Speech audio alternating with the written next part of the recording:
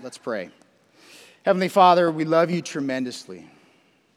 It's a privilege to call you Dad. It's a privilege to call you Lord, Savior. Recognition that you are the God who has created the heavens and the earth, Lord. You made me. You made us. So we're declaring, Jesus, that you are alive. It's not some religious oddity, but the reality that our God became a man just like us, that you died for our sins, that you were buried and put in a tomb, and on the third day, you rose from the dead. Thank you, Jesus. Thank you for your sacrifice for my sins, for our sins, for the sins of the whole world. And thank you for the testimony of your life, that you are seated at the right hand of your Father, of our God. There's a day coming when you're going to return. The reality of what we were singing earlier, you are God with us. You are Emmanuel. You are here present. You dwell in us. You are at home in us through faith. You are in this room. You are here to speak. We want to see you be glorified, Lord, and honored. So give us your spirit now. Let us hear your voice. Let us hear you speak to us. As a church, as individuals, let us hear you, Lord. It's in Jesus' name we pray. Amen. All right, let's read the first 6 verses. It says, "Let brotherly love continue. Do not forget to entertain strangers, for by doing so, some have unwittingly entertained angels. Remember the prisoners as if chained with them, those who are mistreated, since you yourselves are in the body also. Marriage is honorable among all, and the bed undefiled. But fornicators and adulterers, God will judge. Let your conduct be without covetousness. Be content with such things as you have. For he himself has said, I will never leave you nor forsake you. So we may boldly say, the Lord is my helper. I will not fear. What can man do to me?" And that question is what I titled this morning's sermon, but just asking this question, what can man do to you? And when you sit in the Hebrews text, it's literally, what can Adam do to me? Maybe we want to ask, what has Adam done to us? We sit in those beginning passages of Genesis declaring that God created the heavens and the earth. You have God commanding, you have God blessing, giving instruction. And then immediately there in Genesis chapter 3, we have the voice of the enemy. We have the activity of the enemy in Adam and Eve's life. And Adam and Eve choose to what? They choose to listen to an opposing voice rather than listening to God's voice. And because they listened to God's voice, death entered into God's creation.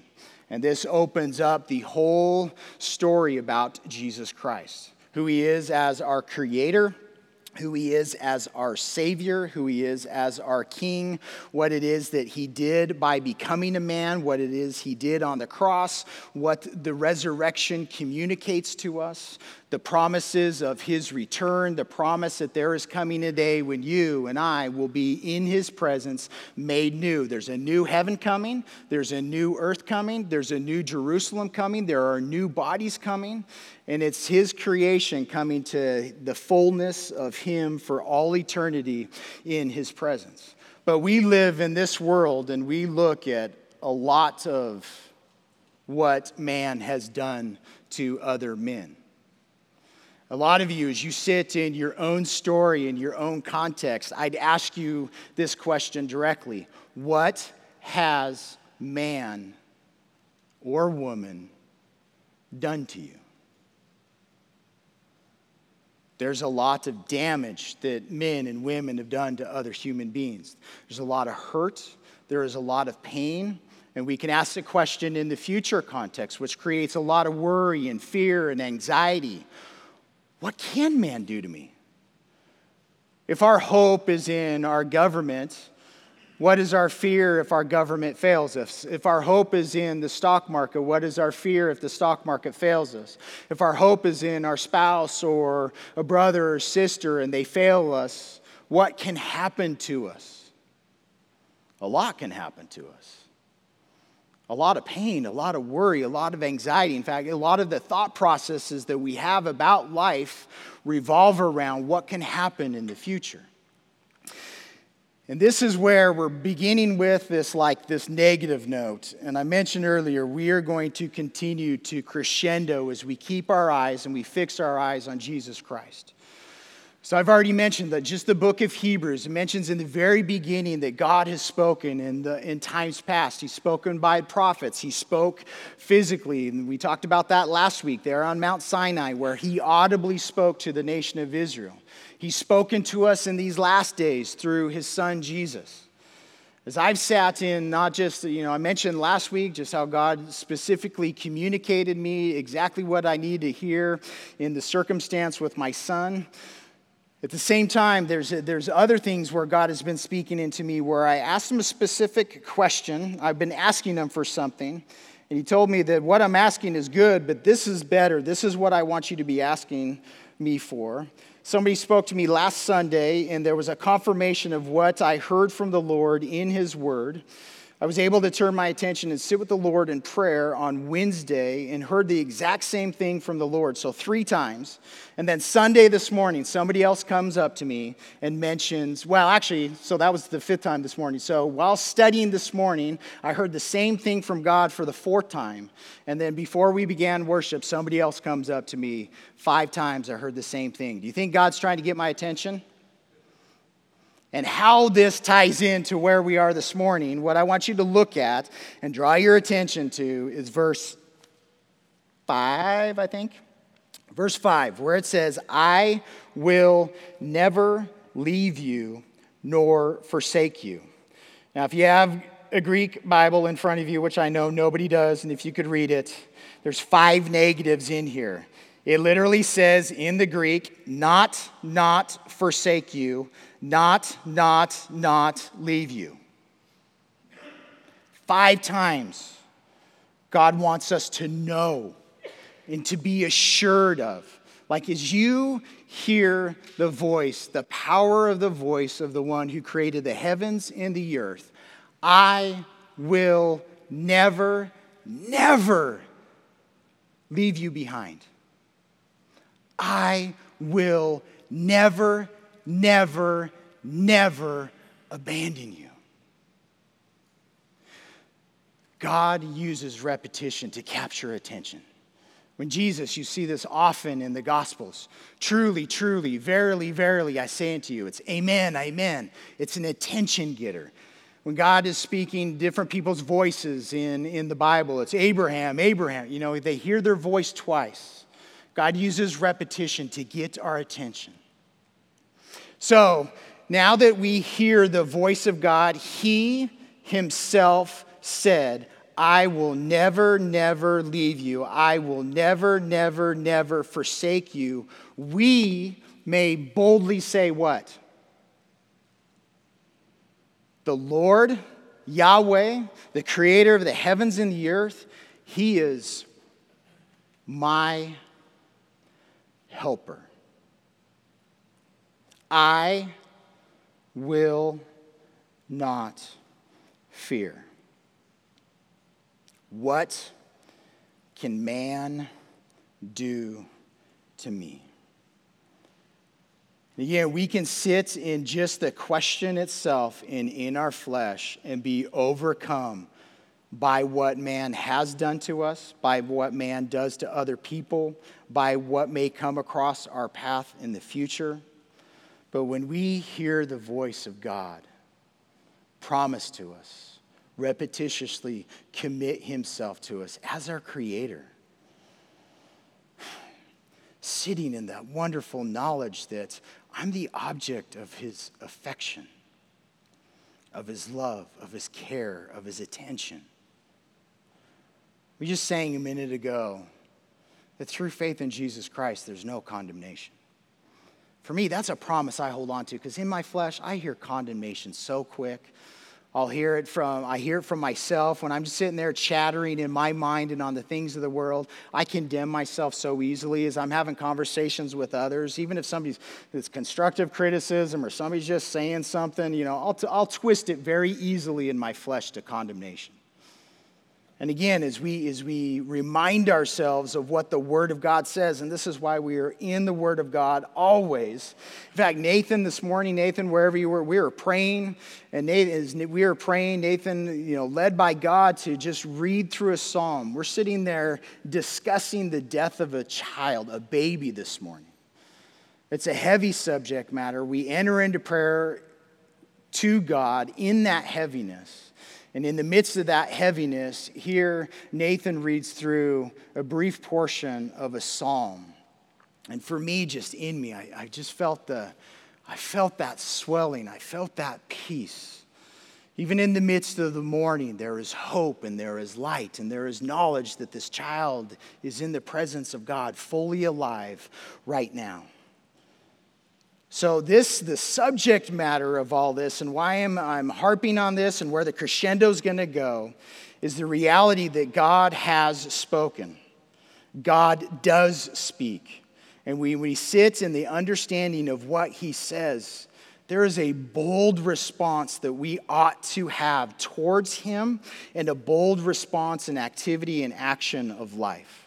And this is where the subject matter is. So verse 25, what we looked at and where we were ending last week, we need to pay attention that we don't refuse, that we don't give God an excuse of why when we hear him speak, we don't choose to submit ourselves to his authority, to his command, to his nature, to his character. Be careful. Pay attention that you don't offer God excuses. And then the therefore statement. And again, as these letters are being written, the chapters and verses came centuries later. There's this therefore statement. Therefore, since we're receiving a kingdom which cannot be shaken, let us have grace. So as we continue this morning, I want you to have this visual. God has handed to you a gift. And he's placed into your hand, he's placed into your mind, he's placed into your heart grace. This undeserved gift, this undeserved favor, this undeserved love. And this is something that we are to have, to hold, to possess. This is mine. That as we have grace, this is how we serve God in a way that's pleasing to him and accepting to him. So now the conversation in holding on to this grace, there's these multiple exhortations, because again, I don't know if the writer's running out of parchments, and as they're writing, you're getting to the end, and there's just a whole bunch of last exhortations. But the first one is let brotherly love continue. So as we're holding on to grace in the body of Christ, it's not that love was absent from this community. It's not that love is absent from in our community here. But as we're holding on to his grace and as we are serving God in a way that is pleasing to him and honoring to him and reverent to him in godly fear in regards to who he is and his nature and character, may it be so. Let brotherly love continue. And brotherly love, this is literally in the Greek, this is Philadelphia. Even sitting in the news this past week, listening to national story and violence there in Philadelphia. Again, how the world just stands in absolute contrast to who our God is and to what our behavior is to be like as we are looking individually to him in faith, that in our relationships with one another, that we let this sibling love, brothers and sisters loving one another, walking alongside of one another, exhorting one another, encouraging one another, serving one another. What a beautiful thing that brotherly love is. Let it continue. Let it grow. Let it mature. Let it continue. Let it remain. Verse 2 here, it says, do not forget to entertain strangers. The idea for the entertaining of strangers is literally the love of strangers, how to be generous and gracious to strangers. And here, by doing so, some have unwittingly entertained, been gracious and generous to angels. Looking back to the Old Testament and Abraham, there in chapter 18 of Genesis, this one example that we could point to. We could also point to the end of Luke when Jesus is walking along with the disciples on the road to Emmaus. They didn't recognize that they were with Jesus until they were at the meal with him, and he broke bread, and this revelation finally that this is the Lord. Listen to this. There's a lot of cultural stuff that's going on here. Again, Hebrews being written to Hebrew Christians. This comes out of the Didache. The Didache is literally, it means the teaching in the Greek. Its full title is the Teaching of the 12 Apostles. This is one of the earliest documents that we have outside of the New Testament. So this is a document that we have in history that we know existed from early church fathers quoting it. It was the earliest manuscript that we have isn't until 1000 AD, so just kind of giving some context.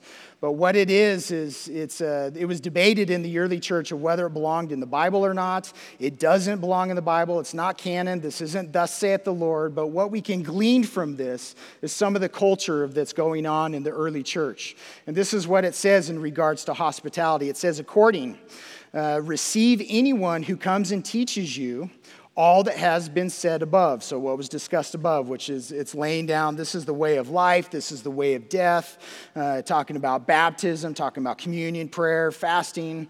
Now it's talking about teachers. If the teacher himself turns away and teaches another doctrine so that he destroys the correct teaching, don't listen to him.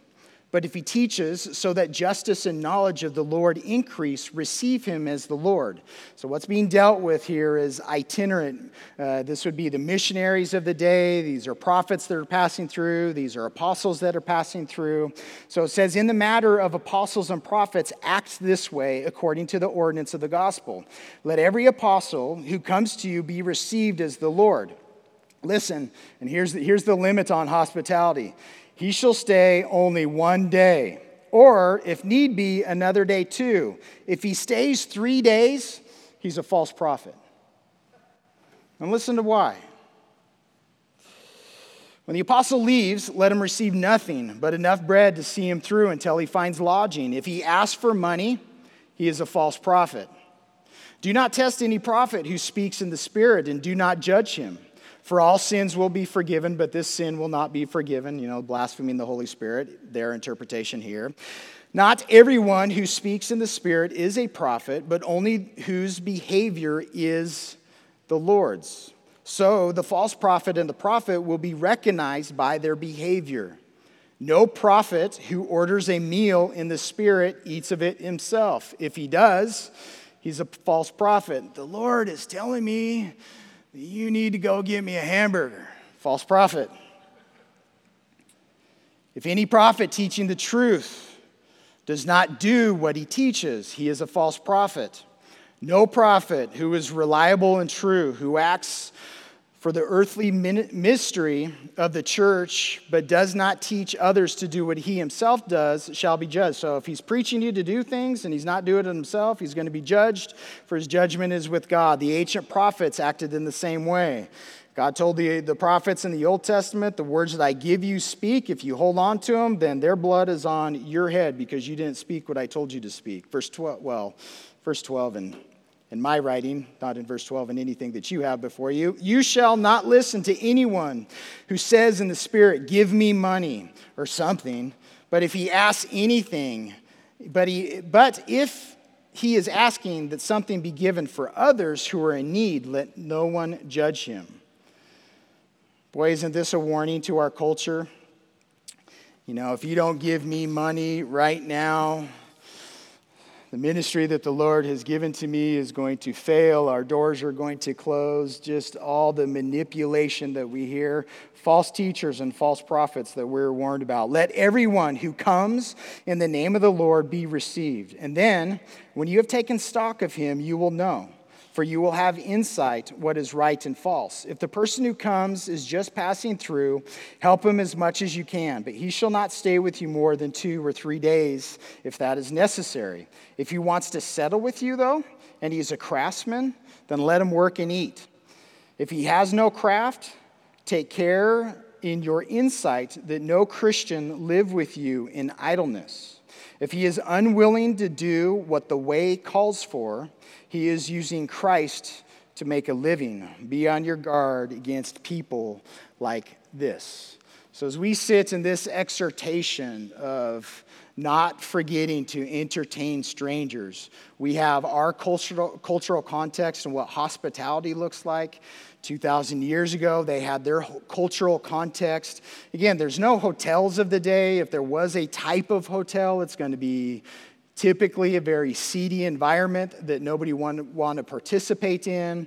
As prophets and apostles are going out in the early church, they're traveling, they're strengthening the church, they're preaching the gospel, they're encouraging, they're following the Lord's command to, the provision will be provided for while they're there, but they're going to keep going on their way. They're on mission, they're on task.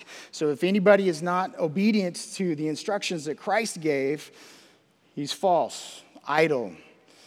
So it's exceptionally rare in the Bible of anybody entertaining angels unwittingly, so don't think that this happens all the time. Although I have a couple question marks in my life. That may not have been a physical angel, but the Lord sent a messenger for that moment on multiple occasions that has given me some question marks.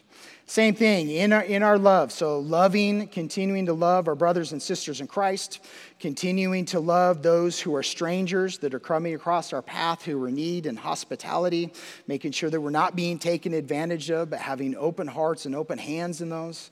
At the same time, remembering those who are in prison as if bound with them. Literally, remember the bound as if bound with them. And context is going to be those who are in a jail circumstance. They are in a prison. They are bound because of their relationship with Jesus Christ. And you know what? It may not even be just because of their relationship with Christ. They just may find themselves being bound. Remember those who are being bound. And again, a little bit difference in this culture. Like as Paul is in jail multiple times, if he's not being provided for by his friends, if he's not being provided for by the congregation, he's not being provided for. It's not the ancient prison system looks nothing like ours. If you're in jail, you're awaiting your court date, and you're not being cared for by the state while you're waiting for your court date. You're dependent upon the generosity and the gifts of others to attend to your needs every single day. And that's the exhortation there. And again, Jesus is very clear at the end of Matthew 25. These questions like, you visited me when I was in prison. Lord, when were you in prison? Well, when mine were in prison and you visited them and you took care of them. You were there ministering to me and to them. Beautiful picture of the body of Christ. Verse 4, marriage is honorable among all, and the bed undefiled, but fornicators and adulterers God will judge. From the very beginning, God created male and female in his image. He joined Adam and Eve together in marriage. And from that very beginning, Satan has been attacking marriage. There was definitely a point in our culture where marriage, that binding, that union between a man and a woman was held in high esteem in our culture. And all we can do is watch this slow fade away from honoring what a true union of marriage is. And again, the Word of God is specific. Marriage, a union, is between a man and a woman only. Any other definition, it may be a marriage in the cultural's opinion. It may be a marriage according to our Supreme Court's decisions. It may be a marriage defined by anybody else's definition of what it means to be bound together in a marital union before God. God has a singular definition.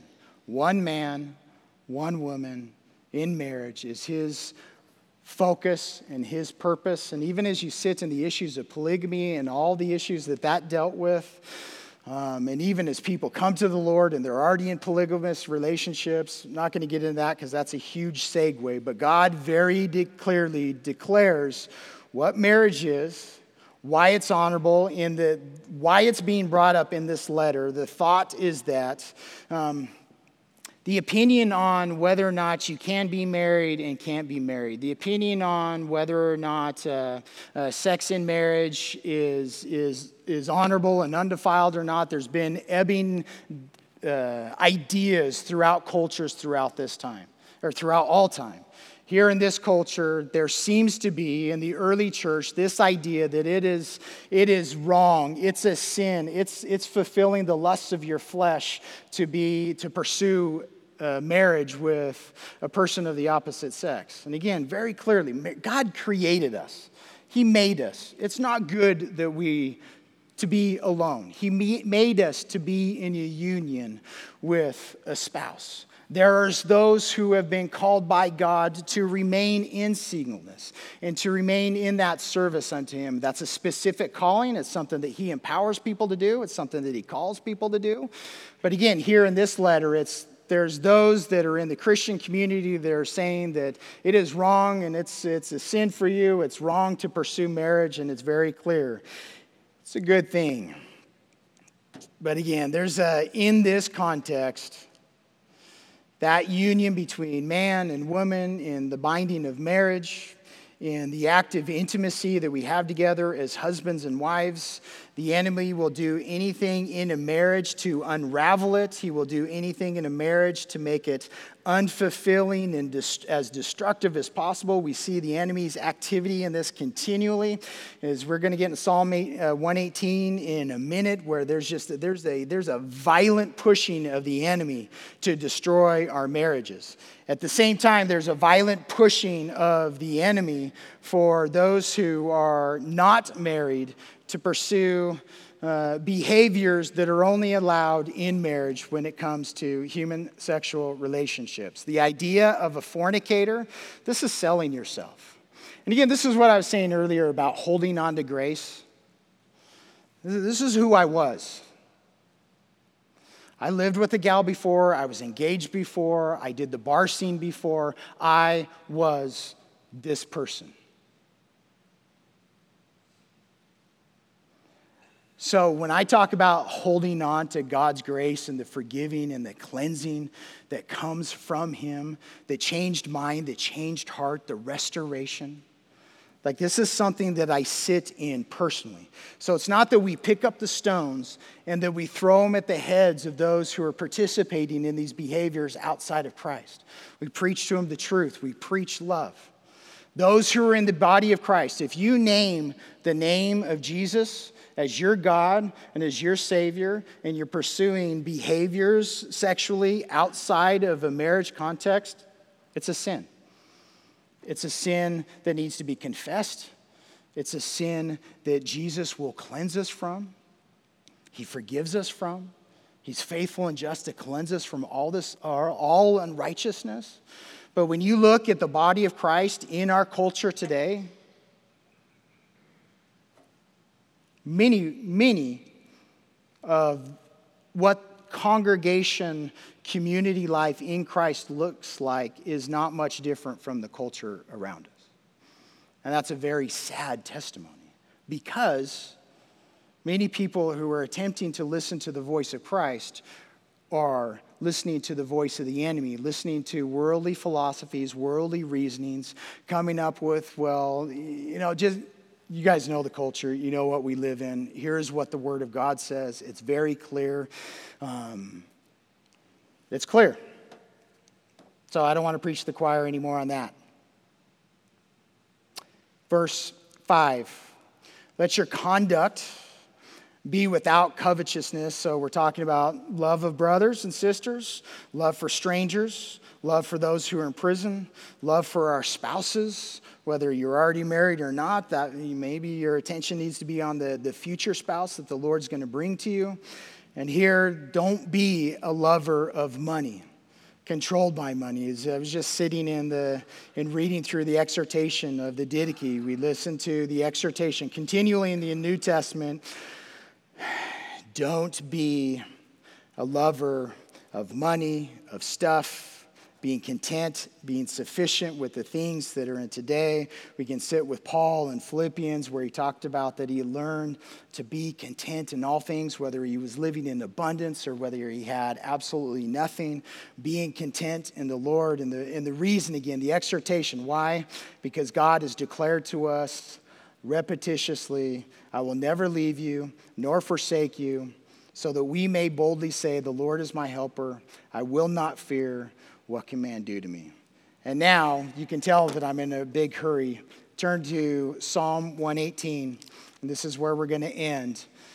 But that question, well, really the statement of the Lord is my helper, I will not fear, that declaration, this outstanding question, what can man do to me? Absolutely nothing.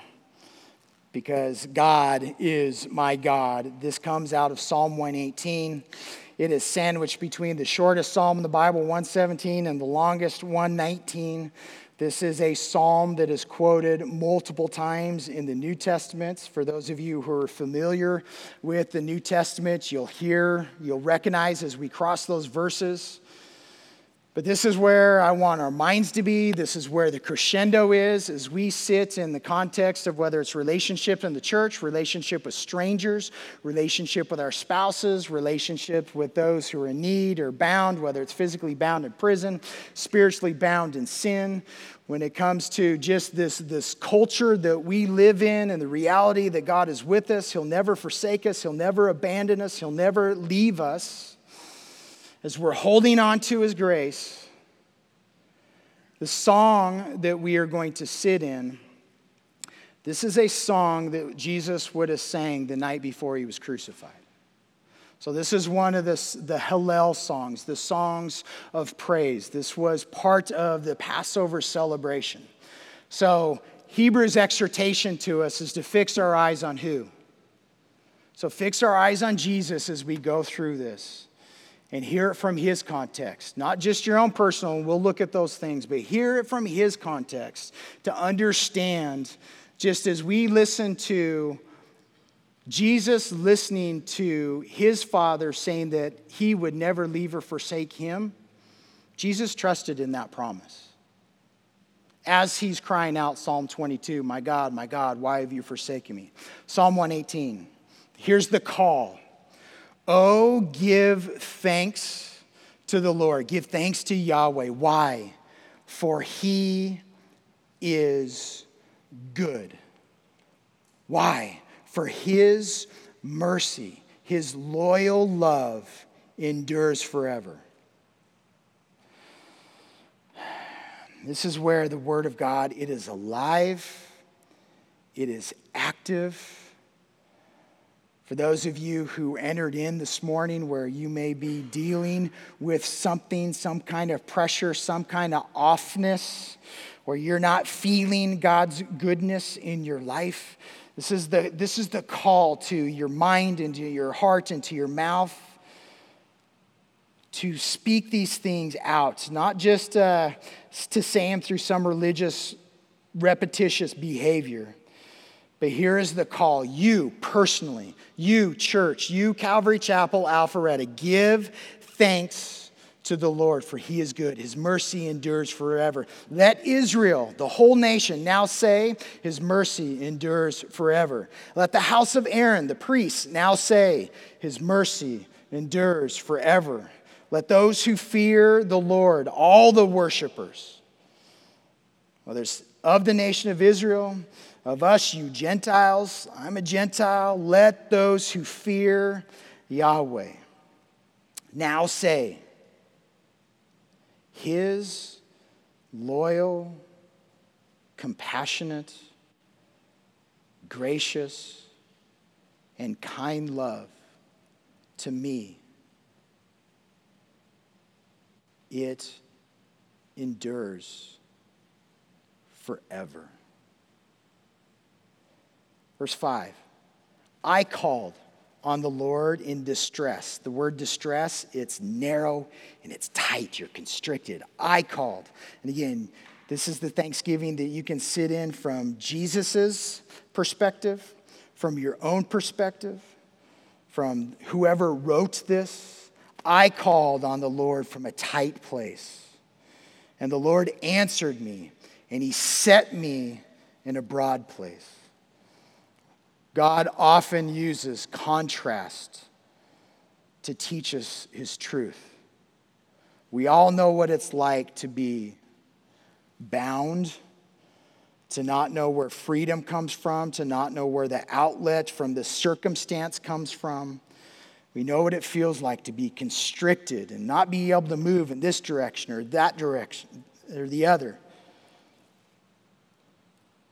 But this is one of those, maybe the Lord hasn't answered your prayer yet. Maybe you have some historical prayers where you have prayed this. Think about it from Jesus' perspective. He was constrained in a tight place. He had only one place that he was going, and it was to the cross. Lord, Father, if there's any other way, let this cup pass from me. There wasn't any other way.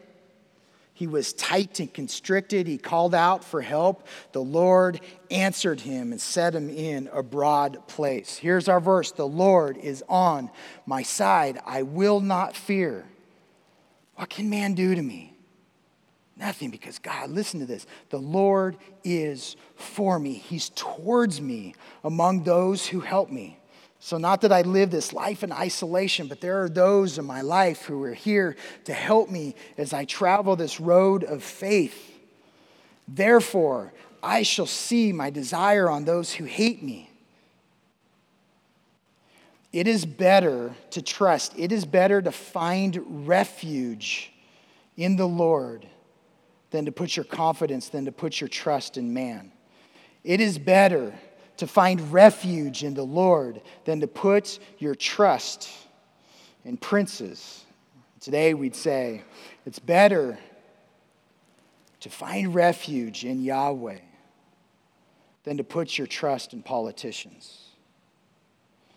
Verse 10, all the nations, listen to this surrounding. You feel like you're tight, like everyone is against you. And this is the context. All nations, all the Gentiles, they surrounded me. But in the name of the Lord, I will destroy them. Literally, it's I will circumcise them. Two ways to look at this. One, cut off, destroyed.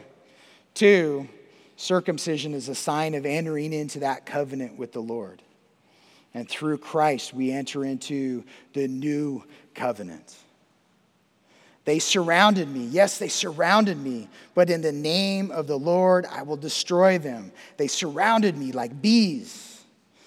They were quenched. They were extinguished like fire, like a fire of thorns. You know, a fire of logs, it's going to burn for a long time. Fire of thorns, it'll be extinguished quickly. For in the name of the Lord, I will destroy them. You, this is looking at the enemy. You pushed me violently that I may fall, that I might fall. This is the activity of the devil in your life, Satan, demons, spiritual warfare that we are in a constant battle with.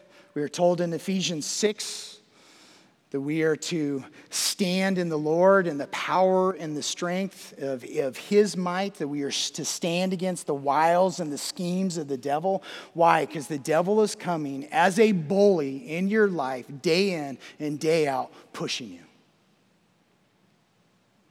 He pushes your mind at every opportunity. God doesn't love you. God doesn't care for you. God doesn't provide for you. Go ahead and do it. Everybody else is doing it. Constant push. You are better than they are. You deserve more. Go ahead, take it. That's good for you. That's what love is. Constant push in our culture.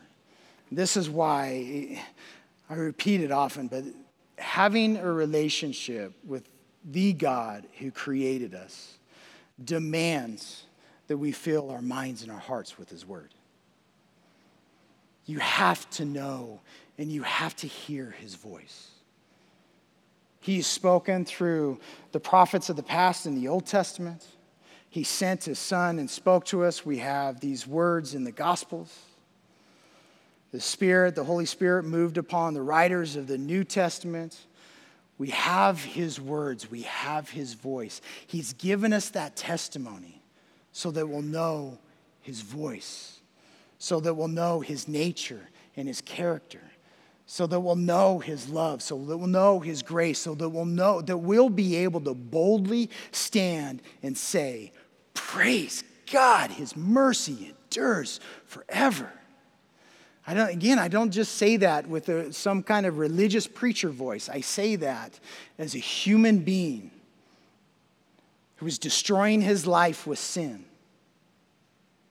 And as a human being who has walked with Jesus for the last 20 years, trying not to destroy my life with sin and doing the wrong things. I depend upon his mercy.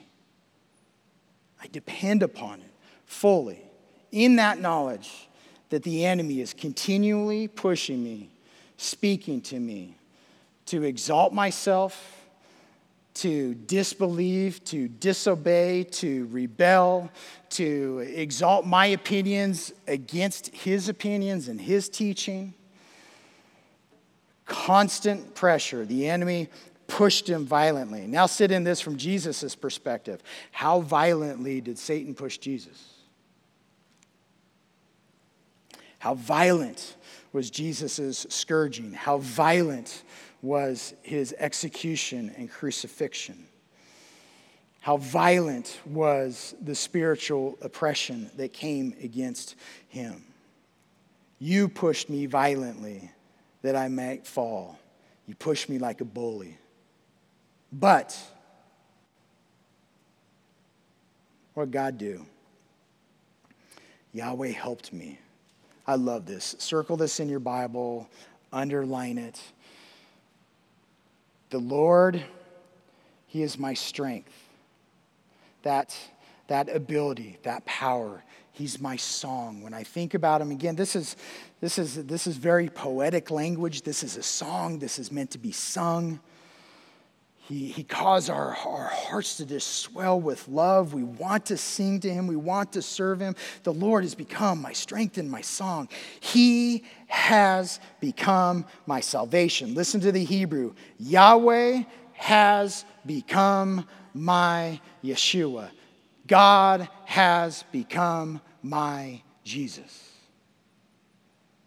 He saves. This is a quote out of Exodus 15. You can go sit. It's the song of Moses as God has delivered the nation of Israel out of bondage in Egypt. He has parted the Red Sea. They went through on dry ground. The sea came on top of the Egyptians who were chasing them. And the Jews turn around and they look at what God just did and they sing. God has become my and our salvation. This is not just what God does. This is who he is. And now it steps into the song of victory. The voice, the sound of rejoicing and salvation. It's in the tents of the righteous. Listen to this. The sound of rejoicing, the sound of salvation. It needs to be in your homes. It needs to be in this building. It needs to be in our hearts continually. Why? Because the Lord dwells in here. Do you not know that you are the temple of God? He dwells in you. The right hand of the Lord. Who's seated at the right hand of the Lord? Jesus. The right hand of the Lord does valiantly, valor, an army, power. The right hand of the Lord is exalted, raised. The right hand of the Lord does valiantly. Listen to this. I shall not die, but live and declare the works of the Lord. Got eyes on Jesus in that? I'm being totally serious here. This is what he sang on Passover night, knowing what is before him the next day. I will not die. Jesus died. He was buried in a tomb for 3 days. So what's the proclamation of faith? What's the proclamation of faith that we can have for the child that died this past week? What's the proclamation of faith that you can have for anybody that you know that has died historically? That you know that you yourself, should Jesus Christ tarry and not come back, can you declare this emphatically? I shall not die. I shall live in Jesus. And I am going to be declaring his works for all eternity. I'm going to declare it now to myself. I'm going to declare it to you as often as the Lord allows me to. Lord, give me opportunity to declare it to the stranger. Whatever that looks like, Lord, let me declare your works. Because your works proclaim who you are. The Lord has chastened me severely. We just sat a couple weeks ago, not despising the chastening, the training, the discipline, the teaching of the Lord. Okay, Jesus is chastening. But he has not given me over to death. In that chastening, the context there in Hebrews 12 was, you haven't endured to the point of bloodshed. You were still going. He has not given you over to death. Listen to this. Open to me the gates of righteousness. As you sit in Revelation at the very end, new heavens, new earth.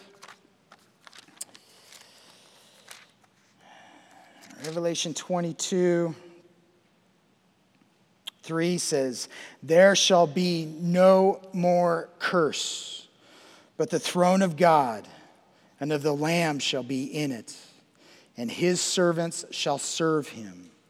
They shall see his face, and his name shall be on their foreheads. There shall be no night there. They need no lamp nor light of the sun, for the Lord gives them light, and they shall reign forever and ever. Verse 14 says, blessed are those who do his commandments, that they may have the right to the tree of life and may enter through the gates into the city. Jesus himself is the gate of righteousness. And righteousness, the gate of righteousness, only opens to you through faith in Christ. That they may enter through the gates into the city. But outside are dogs, sorcerers, sexually immoral, murderers, idolaters, and whoever loves and practices a lie. Again, just different categories of those who've rejected Christ. Open to me the gates of righteousness. I will go through them. I will praise the Lord. This is the gate of the Lord. Jesus is the gate of the Lord. His righteousness is the gate of the Lord. Praising him, we enter into the gate of the Lord, through which the righteous shall enter. I will praise you. Why? Because you have answered me. So many times, God, you have answered me. You have delivered me from death. You have delivered me from sin. You have delivered me from circumstances. You give me the strength, Lord, even in those things where I still struggle and I still fight and I've got this thorn and I've got this circumstance. You have become my salvation. Not only have you saved me, you are saving me. And there's coming a day when you will save me. The stone which the builders rejected. Jesus was unwanted, has become the chief cornerstone. And this is it's not just a stone for, lining up the walls of the building. The context of the importance of a cornerstone in this culture, this is dealing with the building of a temple. This is dealing with the major construction of a major building where there's going to be much festival, much fanfare. Often there's going to be inscriptions on this cornerstone because the whole building is set off of this cornerstone. Some think it could also be the capstone, that last stone that's put into place. Jesus is both the first and the last, the cornerstone and the capstone. And we are the temple that he is building as he dwells in us. This was Yahweh's doing. It's marvelous in our eyes. This is the day the Lord has made. We will rejoice and be glad in it. Save now. Hosanna. I pray, O Lord. O Lord, I pray, send now prosperity. Blessed is he who comes in the name of the Lord. Recognize that? As Jesus is riding into Jerusalem on what we call Palm Sunday, refer to it as his triumphal entry, the imagery from Zechariah as he is seated on the donkey. Here is your king, Jerusalem. As the crowd there is singing this song to Jesus. Save now, I pray, O Lord. O Lord, I pray, send now prosperity. Blessed is he who comes in the name of the Lord. Blessed is Jesus. We have blessed you from the house of the Lord. God is the Lord. He has given us light. Gave the Messiah as a light to the Jews. Gave the Messiah as a light to the Gentiles. Our God is light. We are going to abide in his light for all eternity. Bind the sacrifice. This is literally a festival sacrifice with cords to the horns of the altar. Again, you have to see this from Jesus' eyes. Passover. The lamb's been sacrificed. Jesus is our sacrificial lamb. We sang earlier, the worthy is the lamb who was slain, coming out of Revelation 5. John weeping because there was no one in heaven or on earth who was deemed worthy to open the scroll that was in the Almighty God's hands. Told by an angel to stop weeping. Why? Because look at the Lamb. There's Jesus. Behold the Lamb. He is worthy. You are my God. I will praise you. You are my God. I will exalt you. And here's the call. Give thanks to the Lord. Why? He is good, and his mercy endures forever. Worship team, come on up. This is one of those I had no doubt in praying and studying this week.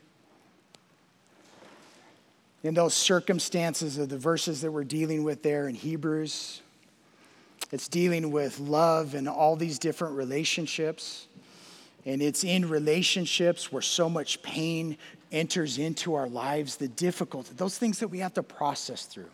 And sometimes, often, that pained relationship, it's with the Lord himself. And then we sit in his voice. And he says to me, and he says to you, I will never, never leave you behind. If you feel like you're behind in your relationships with your brothers and sisters, if you feel like you're behind in your relationship with God, if you feel like you're behind in your relationship with your spouse, in the service that you have unto God, listen to him.